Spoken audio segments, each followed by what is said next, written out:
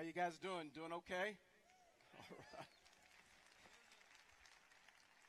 Hey, listen, if you have your Bibles, your electronic devices, I'm going to invite you to turn with me to the book of Luke as we look at the first Easter. Luke chapter 24, verse 19 is where we're going to be this morning, and it's where our text is. And so while you're turning there or clicking, whatever way that you use to get God's Word, whether it's old school way with a Bible or if it's your phone or iPad or tablet, whatever way you use, if you would follow along with me, that's what we do every week at Fellowship of the Rockies.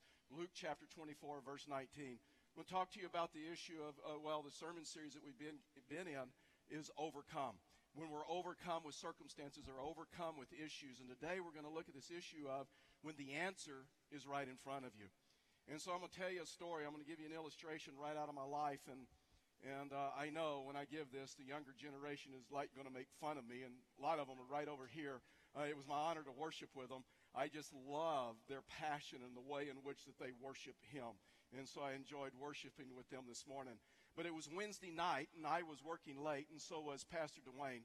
And so as Pastor Dwayne was finishing up, he was leaving the office, and he noticed the light on in my office. So he stopped by my office, and he said, "Hey," he said, I'm like really hungry. Would you like to go out to dinner together? And you see, both of our wives were busy.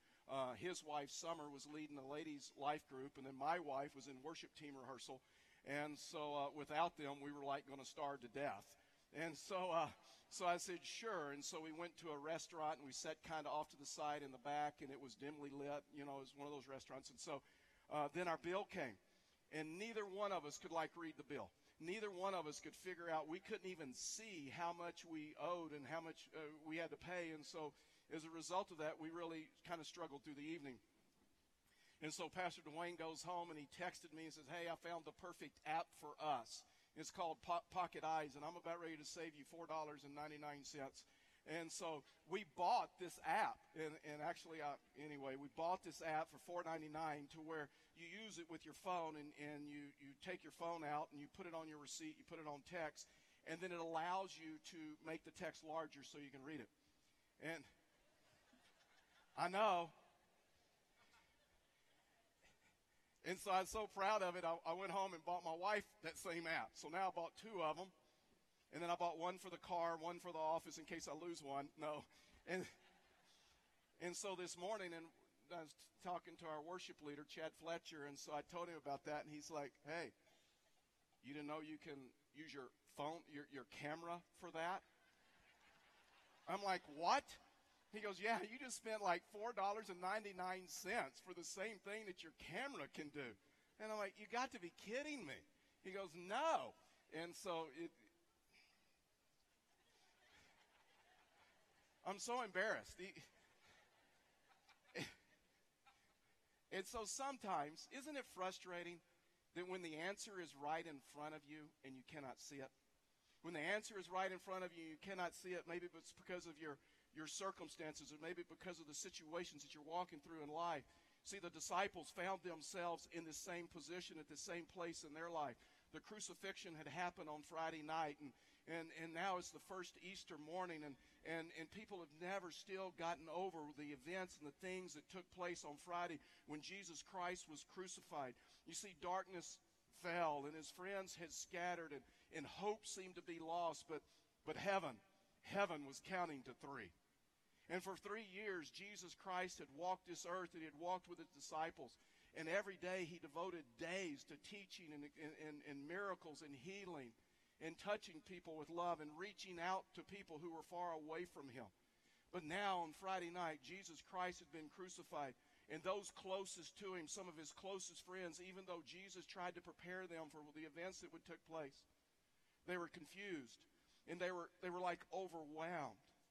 And now in the Christian community was talking about Friday and things that took place. And then the first Easter morning, the tomb is empty. And the guards are gone, and the stone has been rolled away. And word is spreading through the Christian community, and they're trying to get their heads around this. They're trying to make sense of this. And there were two guys that we're going to look at, and all of a sudden they were so overwhelmed, even though the answer was right in front of them, they were so overwhelmed that they began to walk to a place called Emmaus. And Emmaus wasn't any easy journey. It was 7 miles away. And when you look at these guys, you realize that, you know what, the answer was right in front of them.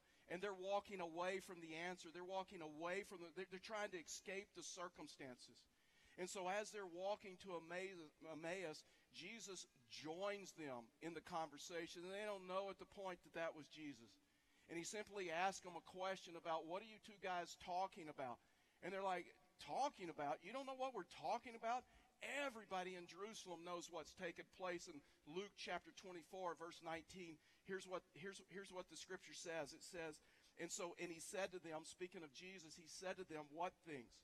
And they said to him, concerning Jesus of Nazareth, a man who was a prophet, mighty in deed and word before God and all the people, and how our chief priest and rulers delivered him up to be condemned to death and crucified him. But, here it is, but we had hoped. In other words, they had lost hope. Sometimes that's what happens in overwhelming circumstances. That's what happens when we cannot see the answer when it's right in front of us. Is because all of a sudden they had lost hope. And he was the one, we had lost hope that he was the one to redeem Israel. Yes, and besides all this, it is now the third day since these things have happened. And moreover, some women from our company amazed us. They were at the tomb early in the morning. And when they did not find his body, they came back saying that they have seen a vision of angels. And the angels said, he's alive. And some of those who were with us, speaking of Simon Peter and John, went to the tomb and they found it just as the women had said, but they did not see him. And so Jesus, verse 25, Jesus tells them, O foolish ones of slow of heart to believe all that the prophets have spoken.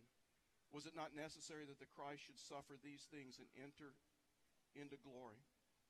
When you look at that phrase, when you look at those words that they said, we had hoped. You see, their hope was placed in a set of circumstances. Their hope was placed in a result. And as because of that, the crucifixion of Christ must have appeared to be the end for them. And Jesus just simply doesn't condemn them. Jesus just simply looks at them and say, oh little ones, you're so slow of heart to believe. But see, Jesus didn't stop there. And Jesus spends the remainder of the trip walking and talking with them and using scriptures to help them understand that the cross was a planned event, that the cross was no accident. And he began to give them evidence of the Messiah and why the Messiah had to suffer for the forgiveness of their sins. Verse 27, as we just continue through this wonderful story, and Jesus says, and beginning with Moses and all the prophets, he interpreted to them in all the scriptures. So he opened up the Old Testament scrolls for them and the things concerning himself. And so nobody knows what chapter and verse that Jesus used, but he probably took them to the book of Isaiah. The prophet Isaiah was written hundreds and hundreds of years before the life of Christ. It predicted and it told of all the events that Jesus would be born and the death that he would suffer for the forgiveness of sins for us. And so maybe Jesus is looking at you this Easter, and maybe he is saying, oh, slow of heart to believe. When the evidence is just so clear, when the answer is right in front of you, that through prophecy and through historical evidence and eyewitness accounts and through the changed lives, when the answer is just right in front of you. And in verse 28, so they drew near to the village to which they were going. And he, Jesus, acted as if he were going farther. In other words, I just want you to see this. You realize Jesus won't force himself on you. It is your choice. These men had to make a choice. They had to make a choice to invite him in. But he's not going to force himself on you. He didn't force himself on them. Verse 29, but they urged him strongly, saying, stay with us. For it is towards evening, and the day is now far spent. So he went in to stay with them. And so these men invited him in, and when they invited him in, he came. And for some reason, they were just drawn to him. Verse 30, when Jesus was at the table with them, he took the bread and blessed and broke it and gave it to them. You see in Scripture that every time that Jesus had a meal, that he took time to pray and thank God for the provisions. It's interesting to me when you look at this story, Jesus went into this home and Jesus was a guest in their home, but he acts like the host. I mean, Jesus is the one that takes bread. He's the one that says the blessing, and in their tradition it was always head of household that would say the blessing. He's the one that broke bread, and he's the one that passed it out. You know what that tells me? Jesus does not want to be a guest in your home. Jesus wants to be head of household. Jesus wants to be Lord of all. I don't know if you're like Karen and I, and Karen's my wife, but when we have overnight guests or when we have friends in our home, we usually tell them just about the same thing. And we want them to feel as comfortable as possible. We want them to feel like our home is their home. And so usually we'll begin telling them some things like, here's the refrigerator, here's the TV, here's the remote. Help yourself to the refrigerator if you get hungry, if you get thirsty. And then we'll say some things like our home is your home. But you know what? We really don't mean that. I mean, honestly, there's some closets and there's some drawers that we don't want them rummaging through. I mean, if I get up the next morning and they're going through my checkbook, I think I'd be upset. I mean, if I get up the next morning and they didn't like, because our home is your home is our home, and they didn't like how we arranged the furniture or pictures that we had on the wall, and they started rearranging the place, I think I'd be upset. And a lot of times we say, Jesus, we want you to be Lord of all, and we want you to come into our life, and we want you to come into our home. But deep down, we really don't mean that. There's certain areas of our life, there's certain areas that we want to keep protected. I mean, we don't want him to change some things about us. We don't want him to change how we spend our money and how we spend our time, how we spend our recreational time or anything like that. And so Jesus said in verse 31, why is it so interesting, the story? And all of a sudden their eyes were open, that's the two men, and they recognized him, and he vanished from their sight. Why suddenly, all at once, they recognized that it was Jesus? See, this is, over the years, theologians have debated this. And they've asked the question why now? What did they see? What happened? Was it the way in which he prayed? Was it the way in which he talked? Was it a look? Was it his eyes? How did they how were their eyes open? How did they know? This is a personal opinion. This is my personal opinion. But here's the moment that I think they knew. The scripture says this: Jesus broke bread,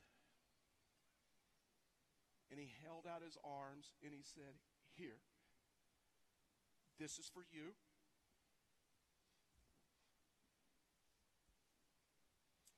And when he extended his arms, and his palms and his wrist was exposed, they saw fresh wounds. They saw the wounds that 9-inch spikes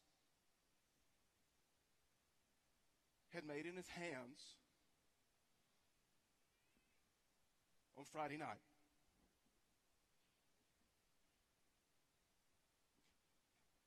And then they looked into his eyes, and it was like he said with his eyes,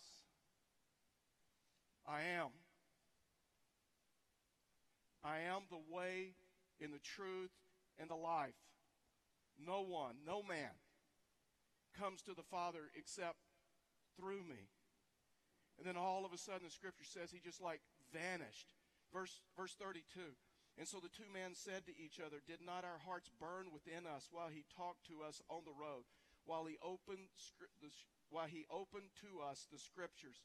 And have you ever experienced that in your life? Maybe it was a worship service. Maybe it was when someone opened up the Bible and they opened up the scriptures and they explained the scriptures to you. It was like your soul was laid bare. It was like there's something different about this. It's like they know me. It's like they've been following me around. And then these two men, after Jesus had vanished, all of a sudden they're like having this conversation. We should have known it was him. Jesus is alive. They realized it. Verse 33. And they rose that same hour and returned to Jerusalem. And they found the 11 and those who were with them gathered together. Why? Why did they go back to Jerusalem? I mean, it was a 7-mile walk. It was dark. It was dangerous. It was risky. But the reason that they went back to Jerusalem is that, listen, when you're really joyful about something, you want to share that joy with someone else that understands that joy, right?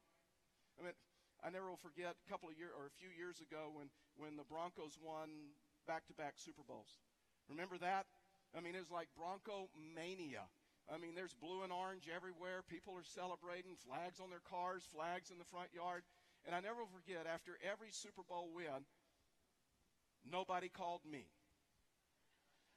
One is because they know I'm a Cowboy fan. Who wants to celebrate with a Cowboy fan when you're a Bronco fan, right? So nobody called me, and, well, the other thing is I turned my phone off.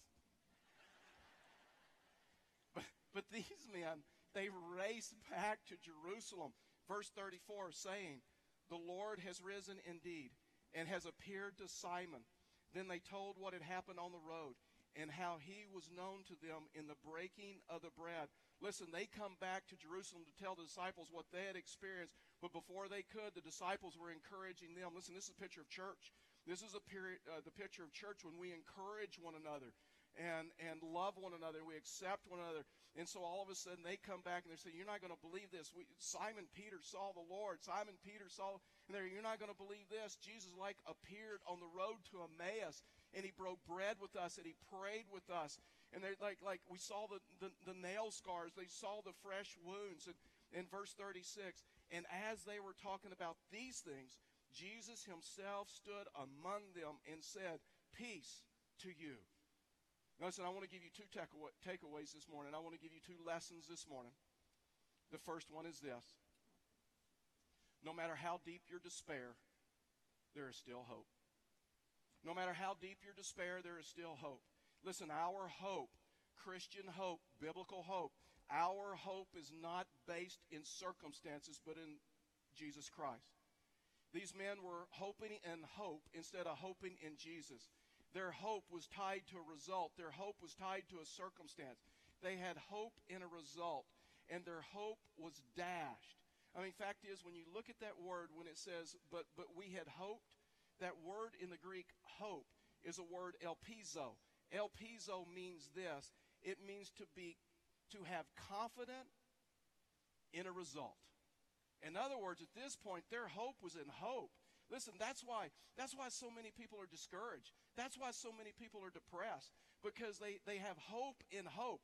I hope I have a good marriage. I hope I get a good job. I hope I get more money in the bank account. I hope I get healthy. I hope my loved one doesn't die. I hope my child comes back. And so, listen, let me tell you something. When it's hope in hope, and the results don't turn out the way you expect them to be, you will be discouraged. And a lot of times it's just hope and hope that we're hoping for a result. But that's not the hope that the Bible teaches about. The hope that the Bible teaches about is this, is that our hope is anchored in the person of Jesus Christ. Our hope is anchored to the completed, comprehensive, finished work of Jesus Christ. Where is my hope? I hope your hope isn't in circumstances. My hope is 100% in the fact that Jesus Christ did conquer sin, did conquer death, and did conquer the grave, and he has made a way for us to have an intimate, real, personal relationship with God and have forgiveness of sin, that all of my sins are forgiven, past, present, and future. And they've been totally covered, and they've been completely removed. That is my hope. And so if I go through difficult circumstances and they don't turn out the way that I expect, I still have hope, because my hope isn't in circumstances. In this life, our hope has to go much deeper than circumstances. My hope is in the eternal, finished work of Jesus Christ, because that is where I'm going to spend eternity. It is the ultimate message for those who follow Jesus. Listen, we're not preaching a message that you'll never go through hurt, you'll never go through pain, you'll never go through difficult circumstances. We do not make our relationship with God about temporal things. On the road to Emmaus, these two guys were depressed. They were downcast, is what the scripture says, because they had lost hope. But once they met Christ, once they met the risen Christ, they headed back to Jerusalem, and they're totally different. Circumstances still the same. And they're totally different. They're filled with joy, and they're filled with hope, and they're filled with expectations. When our hope is anchored in Jesus, we have hope regardless of our circumstances. I have hope that is greater than my circumstances. That is the hope that we preach. See, I can't predict to you, and I can't guarantee you that everything will work out for you and your life will be perfect and you'll never go through problems. But I can guarantee you this, that there is a Father, there is a God, and Jesus Christ will stick closer to you than a brother. He'll stick closer to you than a spouse. He'll stick closer to you than any brother. He'll stick closer to you than any lover. He'll stick closer to you than any friend, and that He will never leave you nor forsake you regardless of what you walk through. That is the guarantee we make every single weekend at our community, that there is a God who loves you. There is a God who cares for you.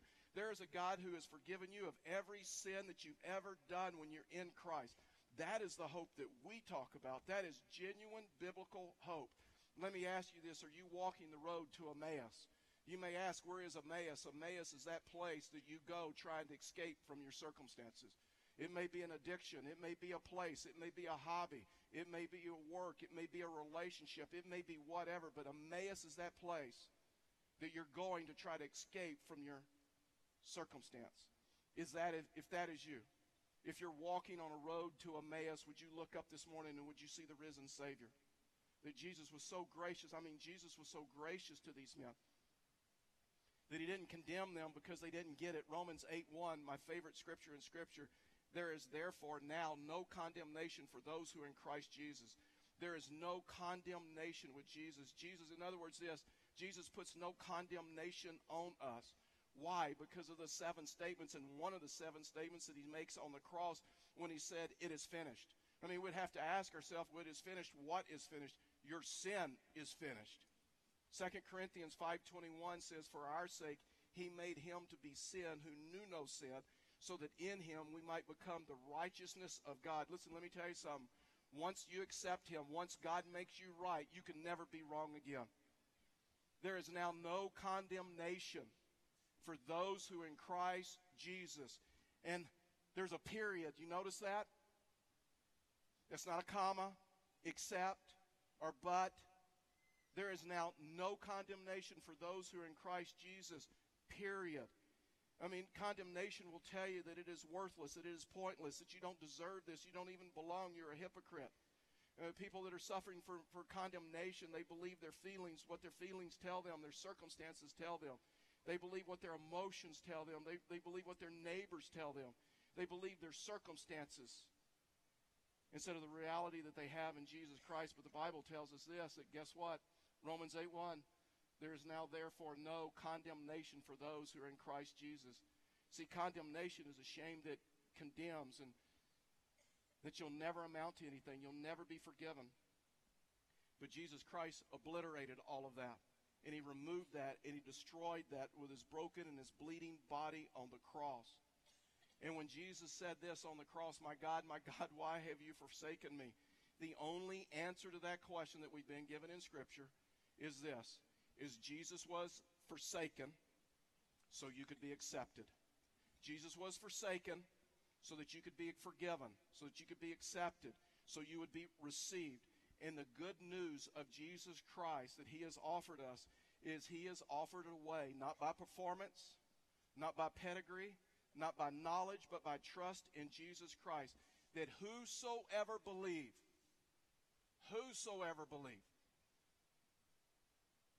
if you will accept Him, if you will receive Him, the last principle, last takeaway is this. No matter how disoriented your life, invite Jesus in.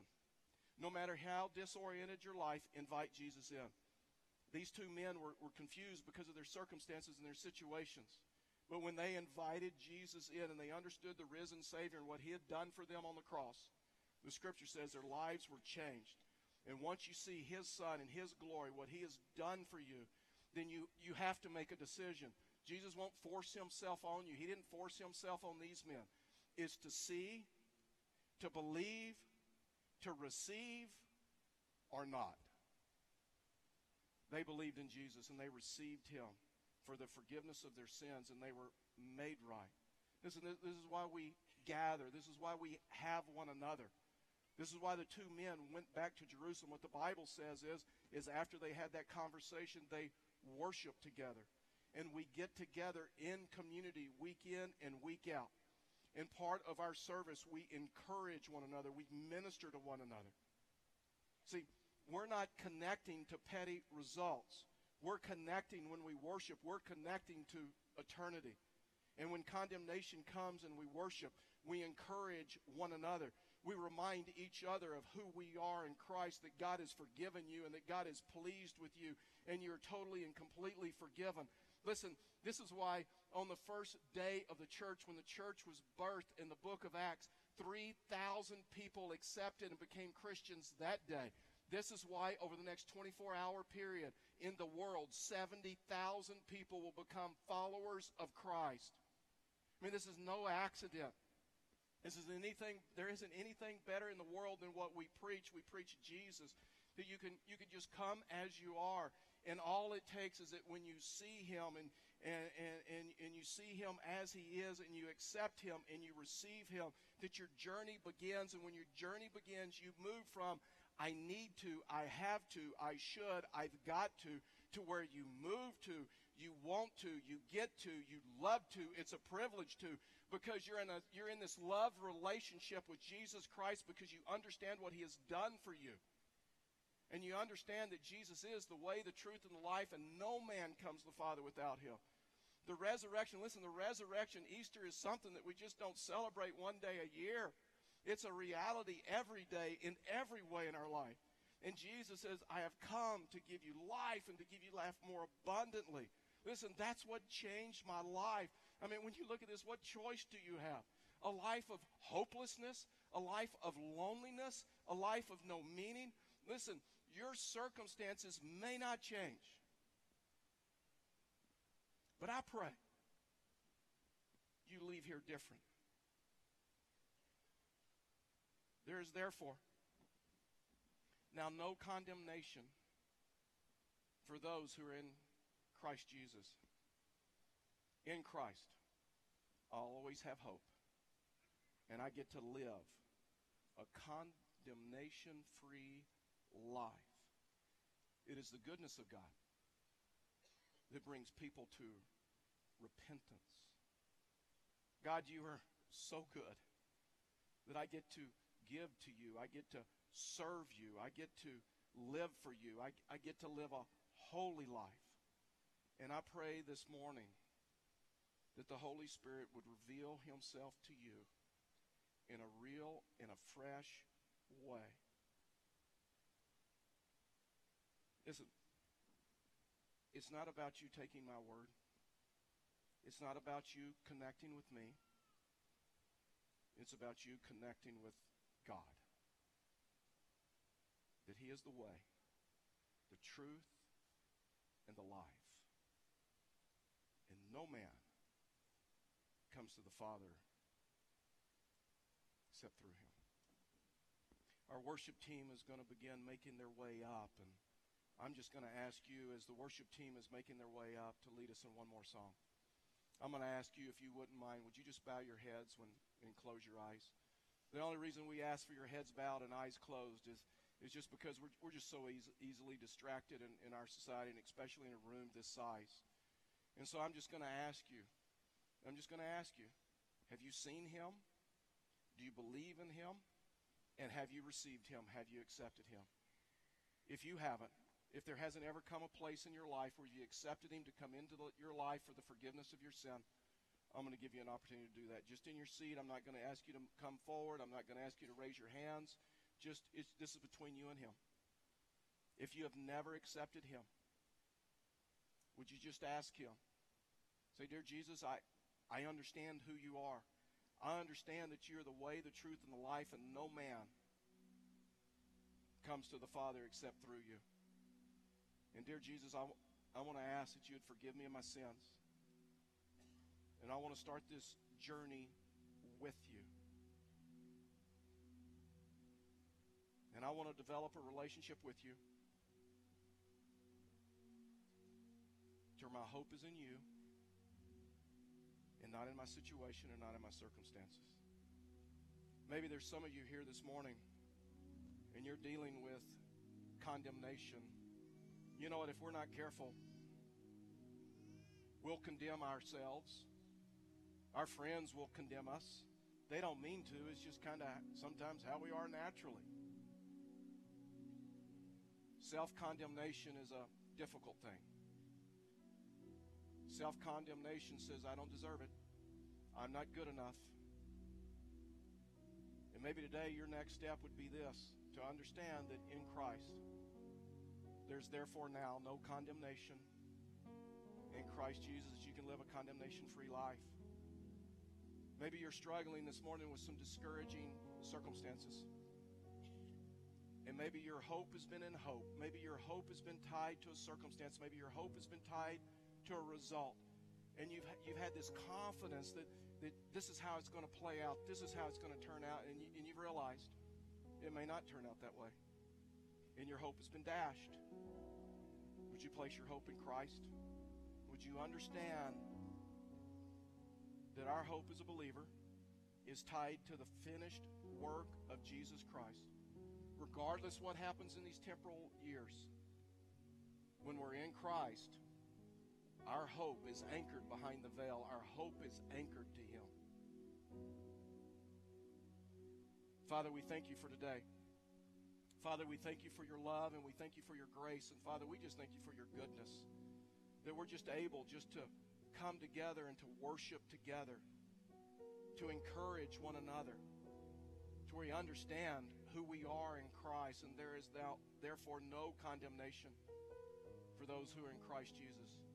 And Father, I pray this morning people are making decisions to follow you for the very first time. People are making decisions no longer to place their hope in circumstances, but to place their hope in you. People are being released of condemnation, and they understand that when you make us right, we can never be wrong, that we have the righteousness of Christ. Father, we ask that this be a spiritual moment, and people would know that they have met with you this